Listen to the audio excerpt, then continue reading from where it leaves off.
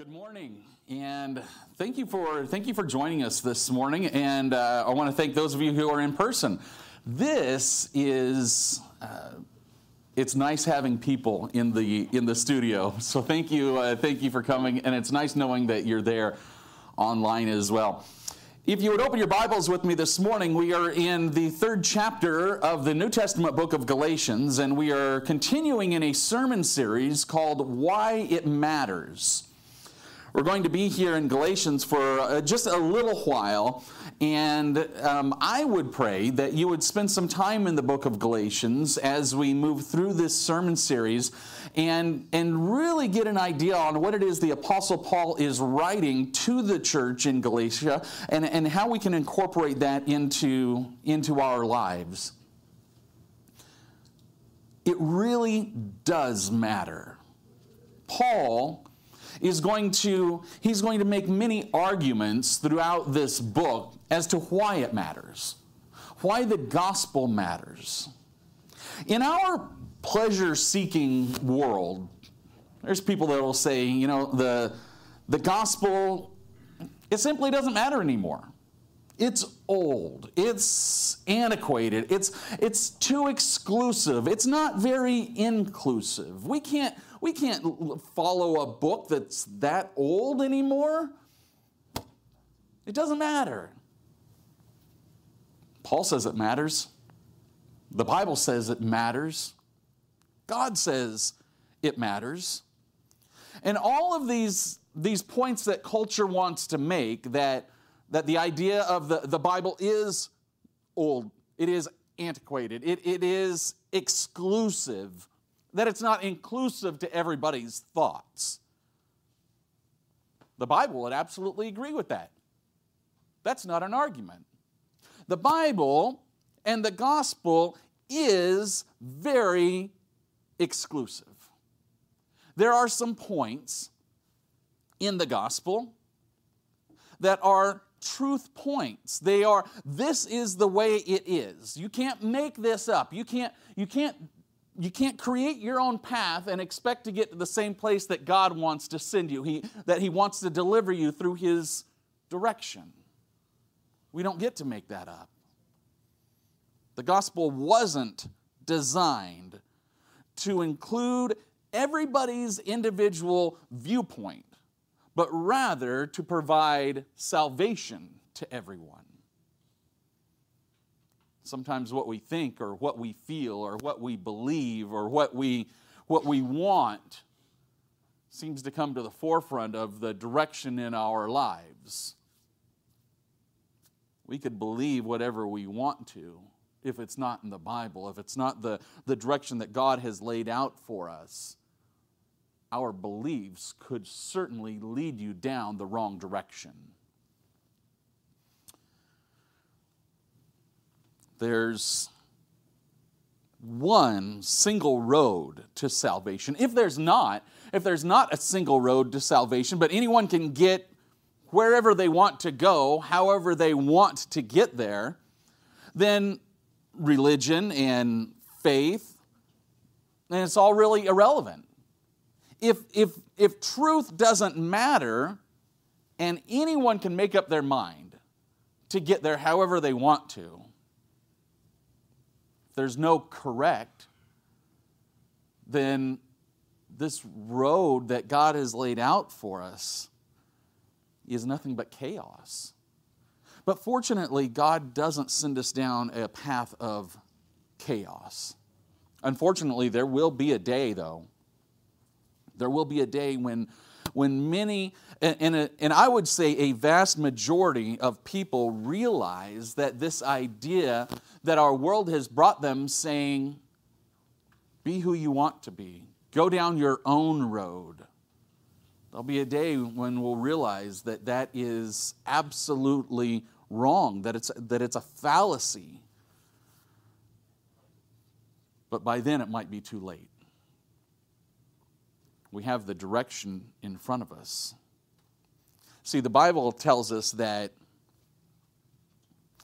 there's an opportunity right now in our life to come to faith, but that opportunity does not last past your last breath, at that point, the opportunity is done.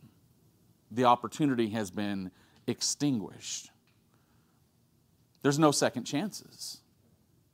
You don't get to go to the store of eternity and walk down one aisle and you look down this aisle and you see a bunch of angels and you see halos and there's soft toilet paper up here and little babies playing the harp and whatever angels look like in the grocery store. You don't get to look down that and then come over here into this aisle and say, okay, here's whoa, there is lava, and there is fire, and there's a court of demons, and there's somebody serving tuna casserole, and I don't want anything to do with this aisle, and make your choice at that point.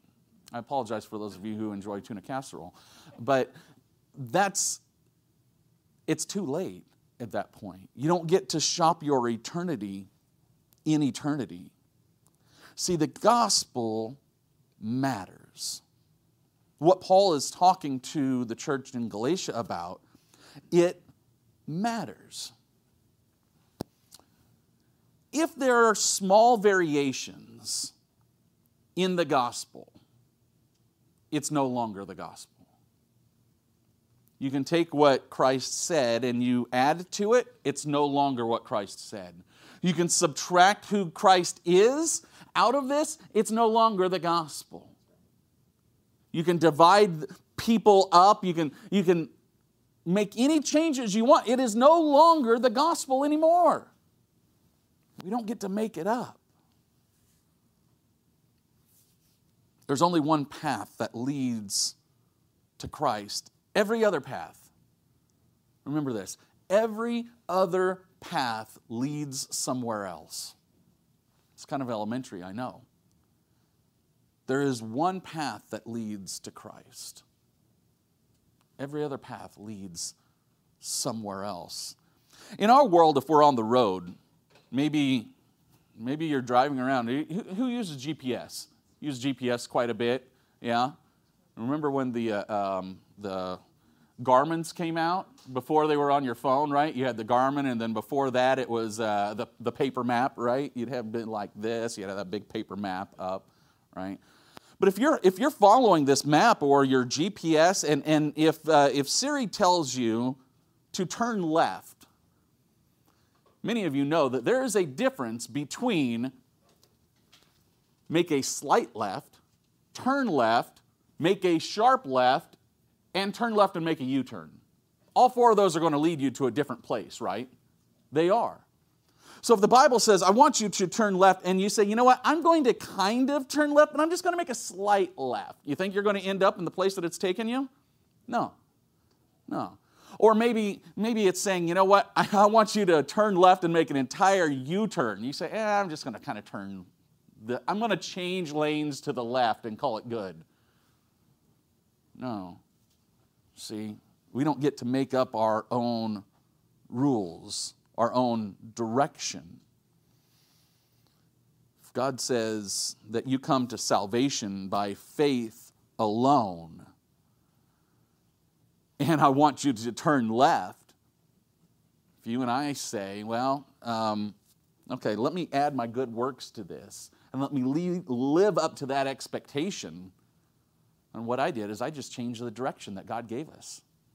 I'm not going to end up at the destination that God has in front of me. Last week, Pastor Daniel had continued and started chapter 3 of Galatians for us and had given us some background on what was going on in this chapter. As the Apostle Paul has been ministering through the territory of Galatia, modern-day Turkey, about middle of the country.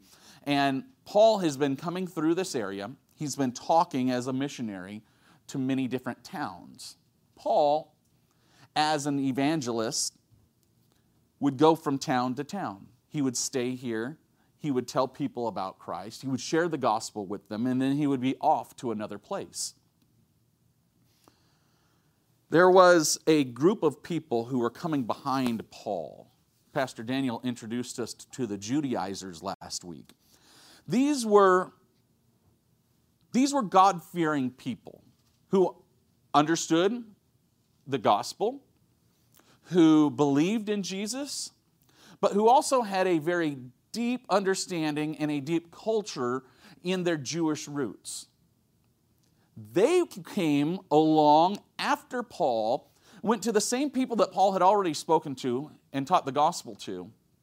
And Paul had told people in Galatia, he had said, you are saved by faith alone. The Judaizers come behind him and say, if you want to be a good Christian, that's fine, that's great. But in order to be a good Christian, you first have to follow the Jewish rules. You have to now follow the dietary laws. You have to follow the ceremonial laws. You have to follow the Jewish civic laws and the rules. And now you add faith in Christ and you can be a Christian. Paul, in chapter 3, is writing this letter to really two different audiences. One are the people that he's already talked to, the residents of Galatia in these churches. But he's also going to write some arguments to the Judaizers, and he's going to argue with them from a higher perspective. See, Paul has grown up in Jewish faith. He would say, I'm a Pharisee. He went to Torah school. He went on to be a Pharisee. So he knows the depth of Jewish law and culture. So do the Judaizers. You know who doesn't, though? A lot of the people in the churches in Galatia, this is kind of new to them. We're going to say they're young in their faith. They're very influential. They're able to be influenced very easily. So Paul is going to argue with these Judaizers here in chapter 3 from a couple of points from their history. Paul had to stop what he felt was fake news in a way. He had to stop what he felt was false teaching. It's more than just he felt it, he knew it. He knew that others were coming around and were distorting the gospel. And Paul had to put a stop to this. When we look back into the Old Testament and we start to realize what is it that Paul is really saying, what's he talking about? Paul uses the term the law a lot here. Pastor Daniel tried to explain to us a little bit last week about what it's really referring to. In our culture, we think about the law, we're thinking about Sheriff's Department, Police Department, FBI, stop signs, just all kinds of rules and regulations that we have. To them, whenever we hear the word the law in the New Testament, it's referring to Old Testament rules and regulations for the Jewish people, for the Israelites. That's what it's talking about, is the law, the rules of their religion. There were so many rules, it would make your head spin. So many that if first Paul comes to you and says, hey, you know what, I want to tell you about Jesus. I want to tell you the fact that he can save you and you need to put faith in him. And if somebody comes afterwards and says, okay, that's cool, but you need to follow all these laws. And let me start teaching you these laws. It's pretty in-depth. And what the Jews knew to them was, I am justified by my obedience to the law. Well, that was given to the Israelites. Christ brings a new covenant. He brings a new promise, a new vow to his followers. And we're going to look at that in just a minute. I wonder if you and I, in our country, if we recognize our freedoms, but what if your freedom in America was based on how obedient to the laws you are? Okay, so let me talk this through for a second. Your freedom is based on your obedience to all of the laws in our land. So, federal laws, state laws, county regulations, okay? And let's say that if you break one law, you might as well break them all and you're done for. If you break one single law, your freedom is lost. It is bread and water for you. Solitary confinement the rest of your life. You say, well, I'm good enough. I can do it. I can do that. And then you get up about noon on, you wander out of your house about noon on Monday, and you realize there is a ticket out on your car. And you know what you did? You didn't move your car on Sunday night. And what happens, a street sweeper comes by, and you're out on the street, they write you a ticket, put it underneath your windshield wiper, right? You know what happens next? They come knock on your door. They say, hey, you left your car out there on the street. You broke a law. You need to come with me. Handcuffs, back of the cop car, solitary confinement, bread and water, rest of your life. That's it. Because you didn't move your car for the street sweeper, right? You broke one law. How many of you have ever driven 46 miles per hour in a 45 mile an hour zone? Anyone? Okay, all right. So we have some speeders in here. Anyone ever ride in the back of a truck? Anyone ever ride a motorcycle someday without a helmet? Maybe you did when you were a kid. Has anyone ever been jaywalking? Yeah? Anyone cross the street outside of the crosswalk? That's it. No, bread and water for you. That's it, right? Has anyone been around when they were shooting off fireworks that were, I wish that you can see how many hands are up over here, right over this side. So, but what if your freedom was based on your strict obedience to our laws? That'd kind of be hard to do, right? We would be in trouble. But what if the rule was you break one and it's as if you broke them all? All it takes is one. Jaywalking once, in jail and bread and water. We're not talking like the nice bread from, this isn't like Olive Garden breadsticks. This is like crusty bread and water. The Jews and the Judaizers were all about keeping these religious laws. To them, that's how they were justified.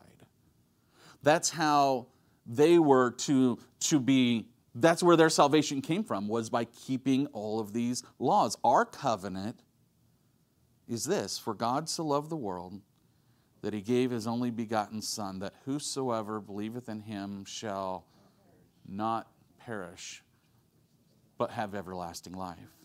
Did you hear that verse say anything about keeping all of the rules? It didn't, did it?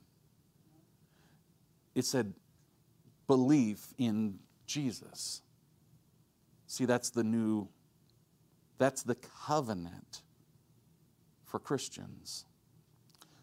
In Galatians chapter 3, verse number 10, we're going to study a few verses this morning and see that Paul is countering what the Judaizers have been teaching, because he wants his audience to understand that it's not the devotion to the law. It's not the devotion to the religious rules. It's not. But rather it's obedience to God. We're in Galatians chapter 3, verse number 10. We're going to put this up on the screen for those of you at home this morning. Paul writes this: "But those who depend on the law to make them right with God are under a curse. For Scripture says, 'Cursed is everyone who does not observe and obey all the commands that are written in God's book of the law.'" I'm going to stop right there for just a moment. This is point number 1 in your notes this morning. For those of you who are taking notes, point number 1 is this: the price to get into heaven is total perfection. That's the price. Your ticket, the price that is paid for your soul to get into heaven, is 100% total perfection. The only way to live with God for eternity is that you have to pay with perfection. You can do it one of two ways. Either you could achieve that on your own, or God has made this way to where someone else can punch your ticket. That His Son could punch your ticket of perfection. This is where Paul is going to argue. He's going to tell the Judaizers, and he's going to tell the Galatians that, and people have been trying to punch their own ticket for years, and you can't do it. And be thankful that there is a way now. What Paul is saying is that if you are depending on the law, if you are depending on yourself to obey all of the rules to get right with God, you are under a curse because you're not going to be able to do it. You cannot obey all of these laws. No one has ever been able to. As a matter of fact, Paul is going to go back to the book of Deuteronomy. And this is one of the areas where he's actually going to argue with the Judaizers, because if we can believe that some of the people that Paul is talking to, his audience in Galatia, they're not a lot of them are people who are going to understand how important the book of Deuteronomy is. So he's going to argue with the Judaizers, and he comes from Deuteronomy chapter 27, verse number 26. It says this. It says, cursed is the one who does not confirm all of the words of this law by observing them. And all the people shall say, amen. Let me tell you about that and what this verse is talking about in this chapter in Deuteronomy. We're at the end of the first 5 books of the Bible. And Moses is about to, he's going to die here soon. But this is one of his last speeches to the Israelites. And he's given this big long list again of these rules. And again, God says, cursed is everyone who does not confirm all of the words of this law by observing them. And the last part, it says, all the people who were listening to this speech, they all said, amen. Like, I'm agreeing with this. Okay, we're on board. We are going to obey all of the rules that you just gave us. Everyone's confirming that.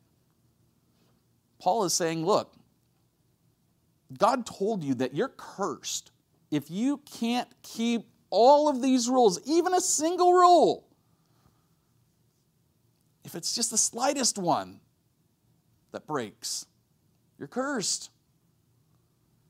Galatians chapter 3, verse number 11 goes on to say this. Paul says, so it is clear that no one can be made right with God by trying to keep the law.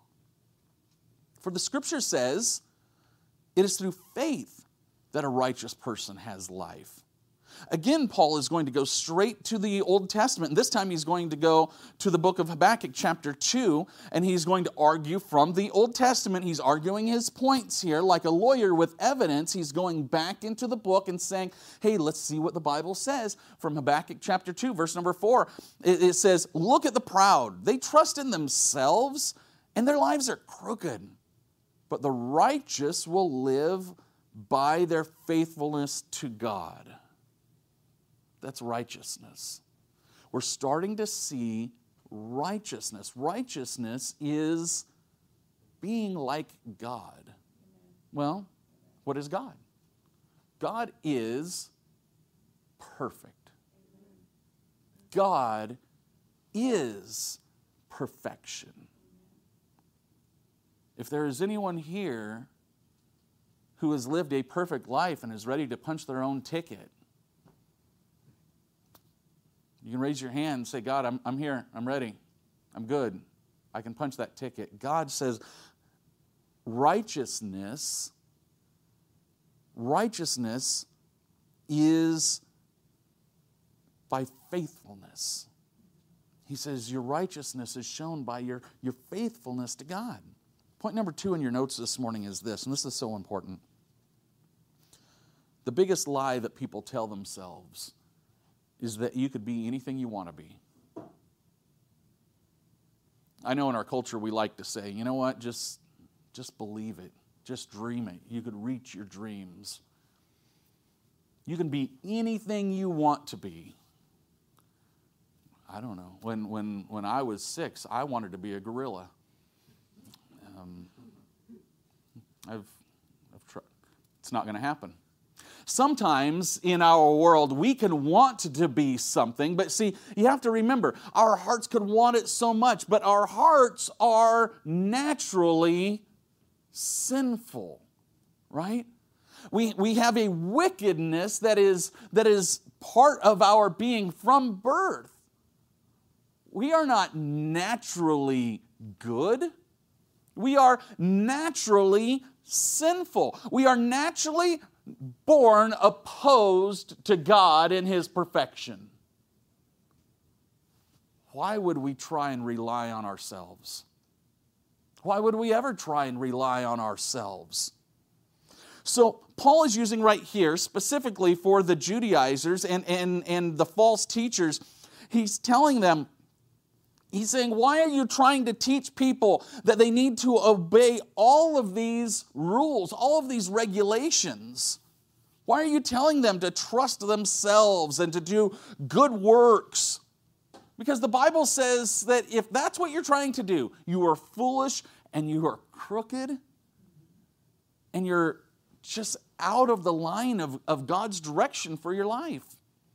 Because what you're trying to do is you're trying to pave your own path. You're trying to write your own rules. How could we write our own rules to eternity when the best thing that we have going for us is a very wicked and sinful heart?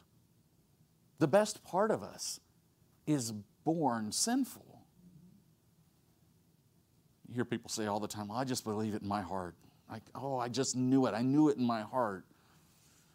It's kind of a tough place to say. I know if we're banking what we know on our own heart that is born sinful and wicked and selfish and prideful, we're banking on facts that are not God-made facts. They're man-made facts. Paul continues this in Galatians chapter 3. We're in verse number 12. Paul says this way of faith is very different from the way of law, which says it is through obeying the law that a person has life. See, that's what the law says. That's what the rules of the Jews said, the rules of the Judaizers said, is that by obeying this law, that's how you have life. But see, faith in Christ is different. Paul says this is very different. That it's not the rules, it's faith. He starts making this contrast between living by faith and living by rules. I know that you've probably come across somebody in your life.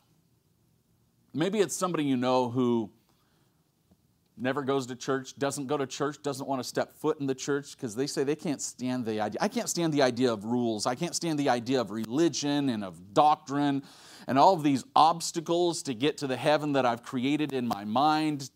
All of it is just all made up. It's hypocritical. And in a way, I can't say that I blame them because there's this idea that even our culture has put out there that says, oh, well, if you go to church, then you're better than everyone else. This is where the holy people live.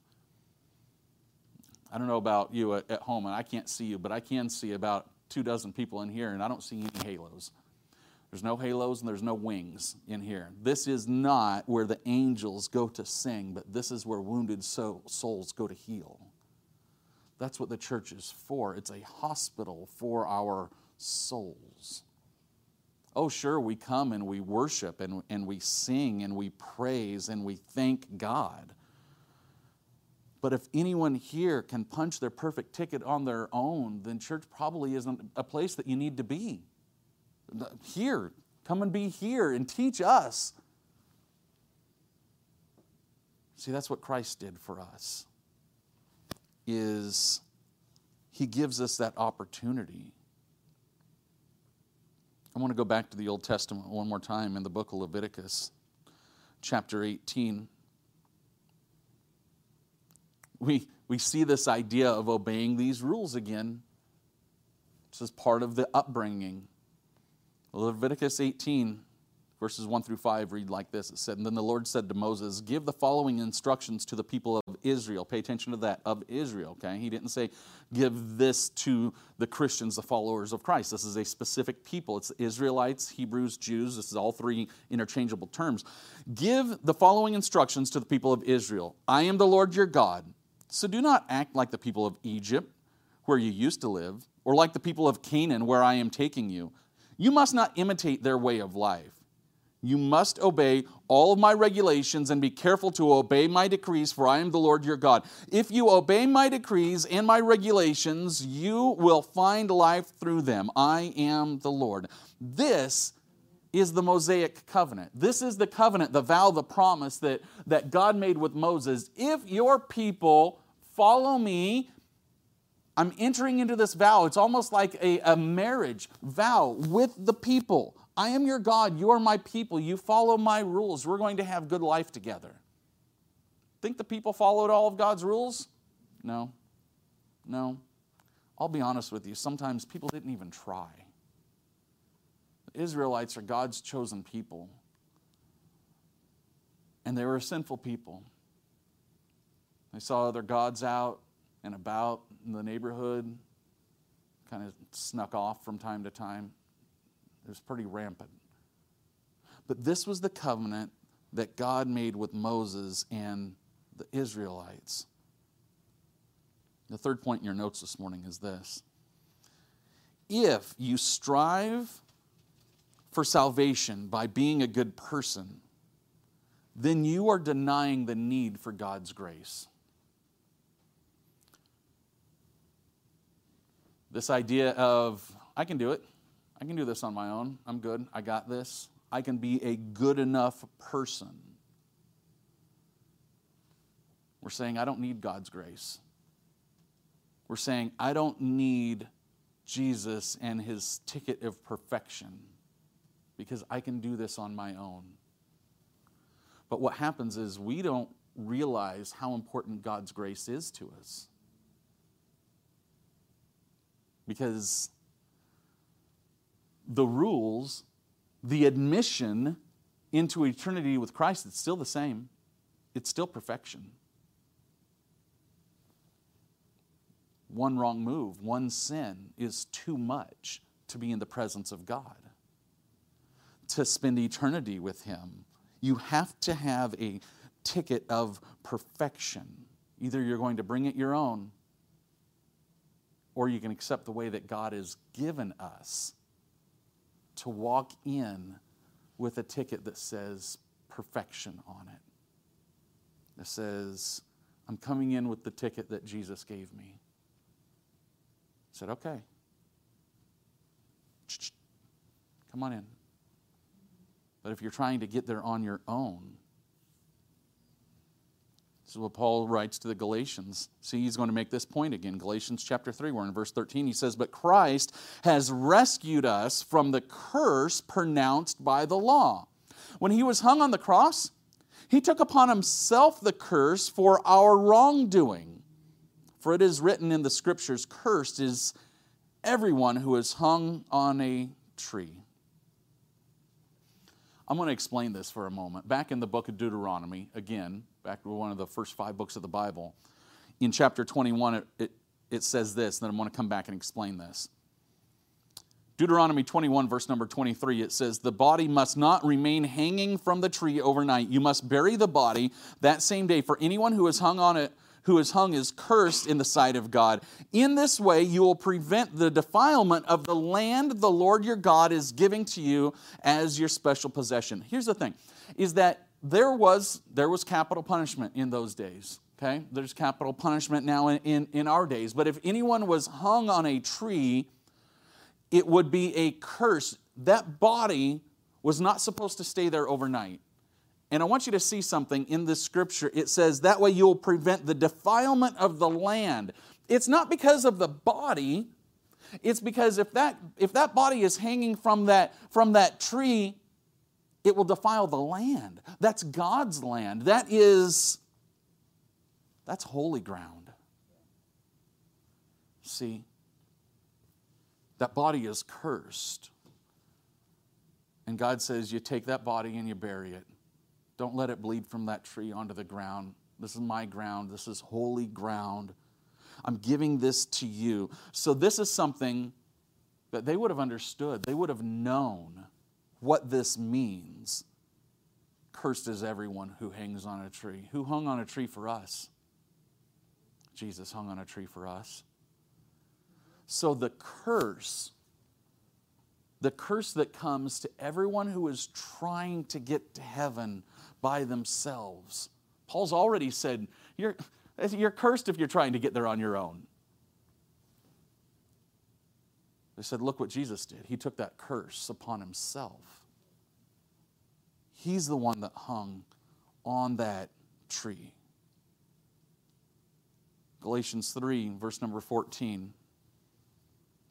Paul wraps up his argument like this. He says, through Jesus Christ, God has blessed the Gentiles with the same blessing he promised to Abraham, so that we who are believers might receive the promised Holy Spirit through faith.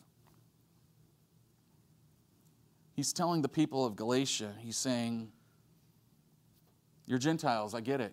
You didn't grow up with the idea of the promises from Abraham like the Jews did.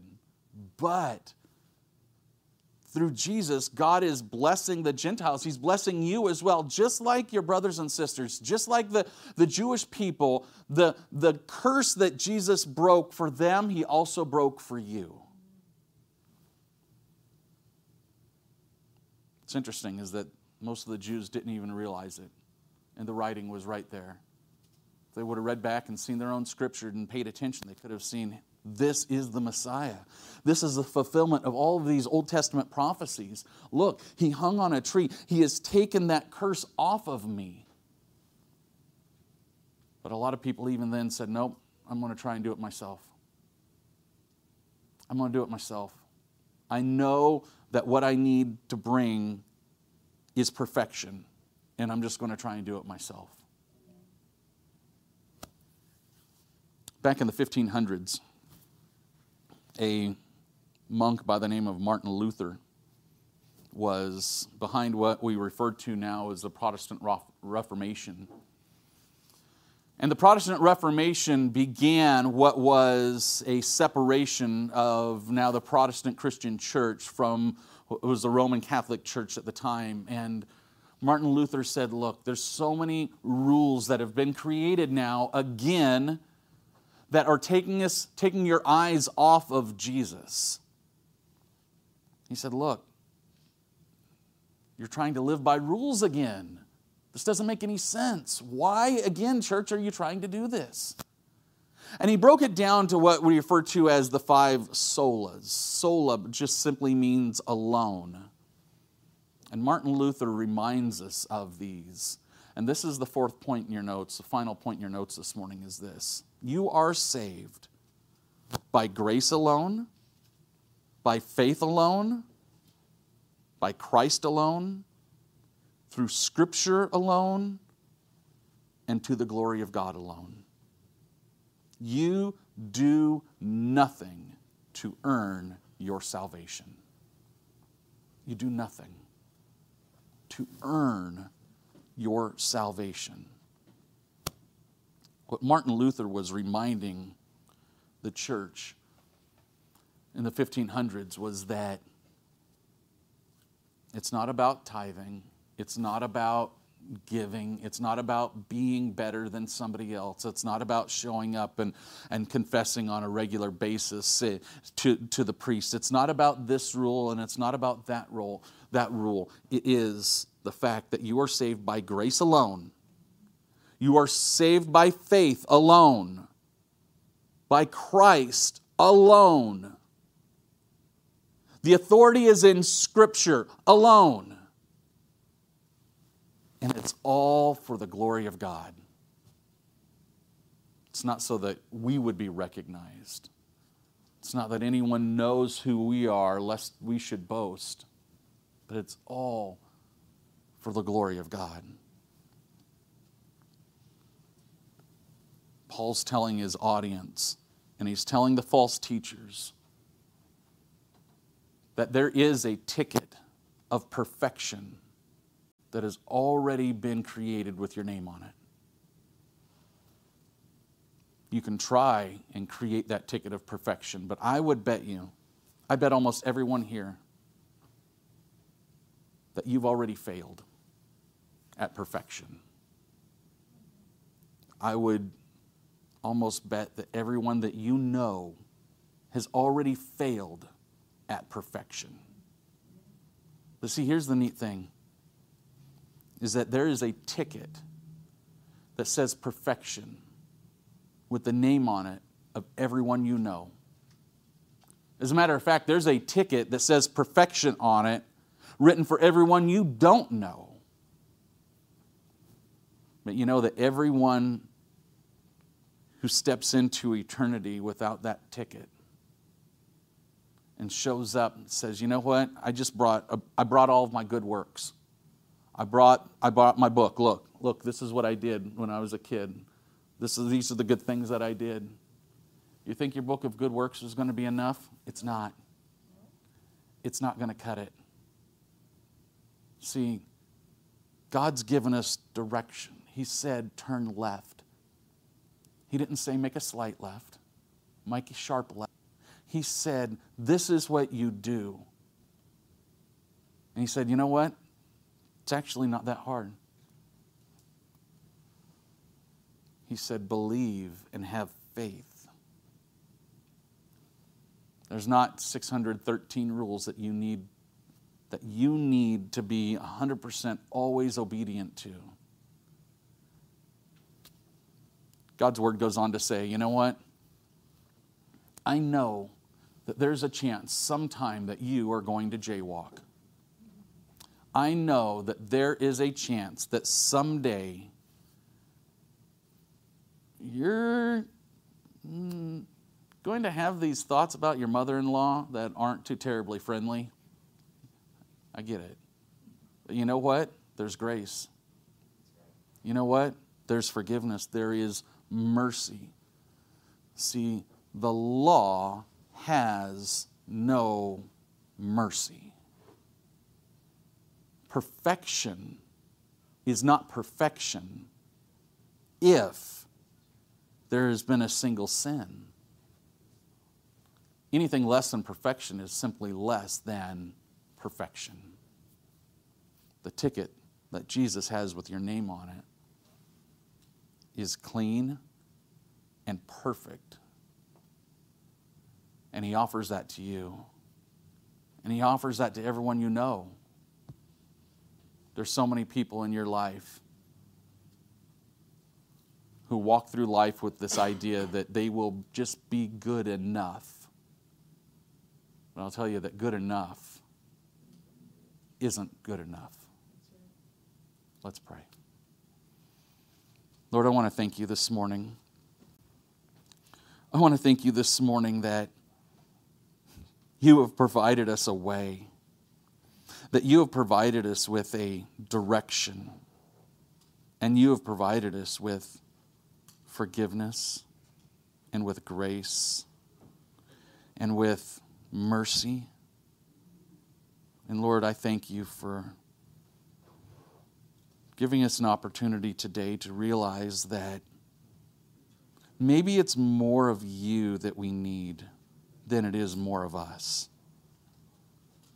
That you remind us that as close as we are to you now, that there's still so much distance between you and I that we can continue to grow closer to you every day. And Lord, I thank you that you have given us a clear path. Lord, I know that this morning there might be some here who have been trying to get there on their own. And I just pray that you will put your hand upon those here and just let them know and remind them that you hold our salvation, that you provide our salvation, that there's nothing that we could do to earn it, that it is grace alone, it is unmerited favor, that you show favor on us even though we are sinners. Lord, this morning I ask for your hand of mercy upon our nation and our city and our state as we're still working through a disaster of a virus going around. Lord, I know that you are bigger than this. We know. We know that you saw this coming. And you know what things look like 6 months from now. Lord, we didn't even think we would still be here. And we are. We don't know what things are going to look like in 6 months from now, but you do. And the one thing, Lord, that we are so thankful for is that we don't have to know. Because faith is what happens when we don't know. It's okay not to know. All we need to know is that you gave your only begotten Son. For whosoever believeth in him shall not perish but have everlasting life. Lord, thank you this morning. Thank you for always being there. Thank you for being faithful, even when our faith struggles.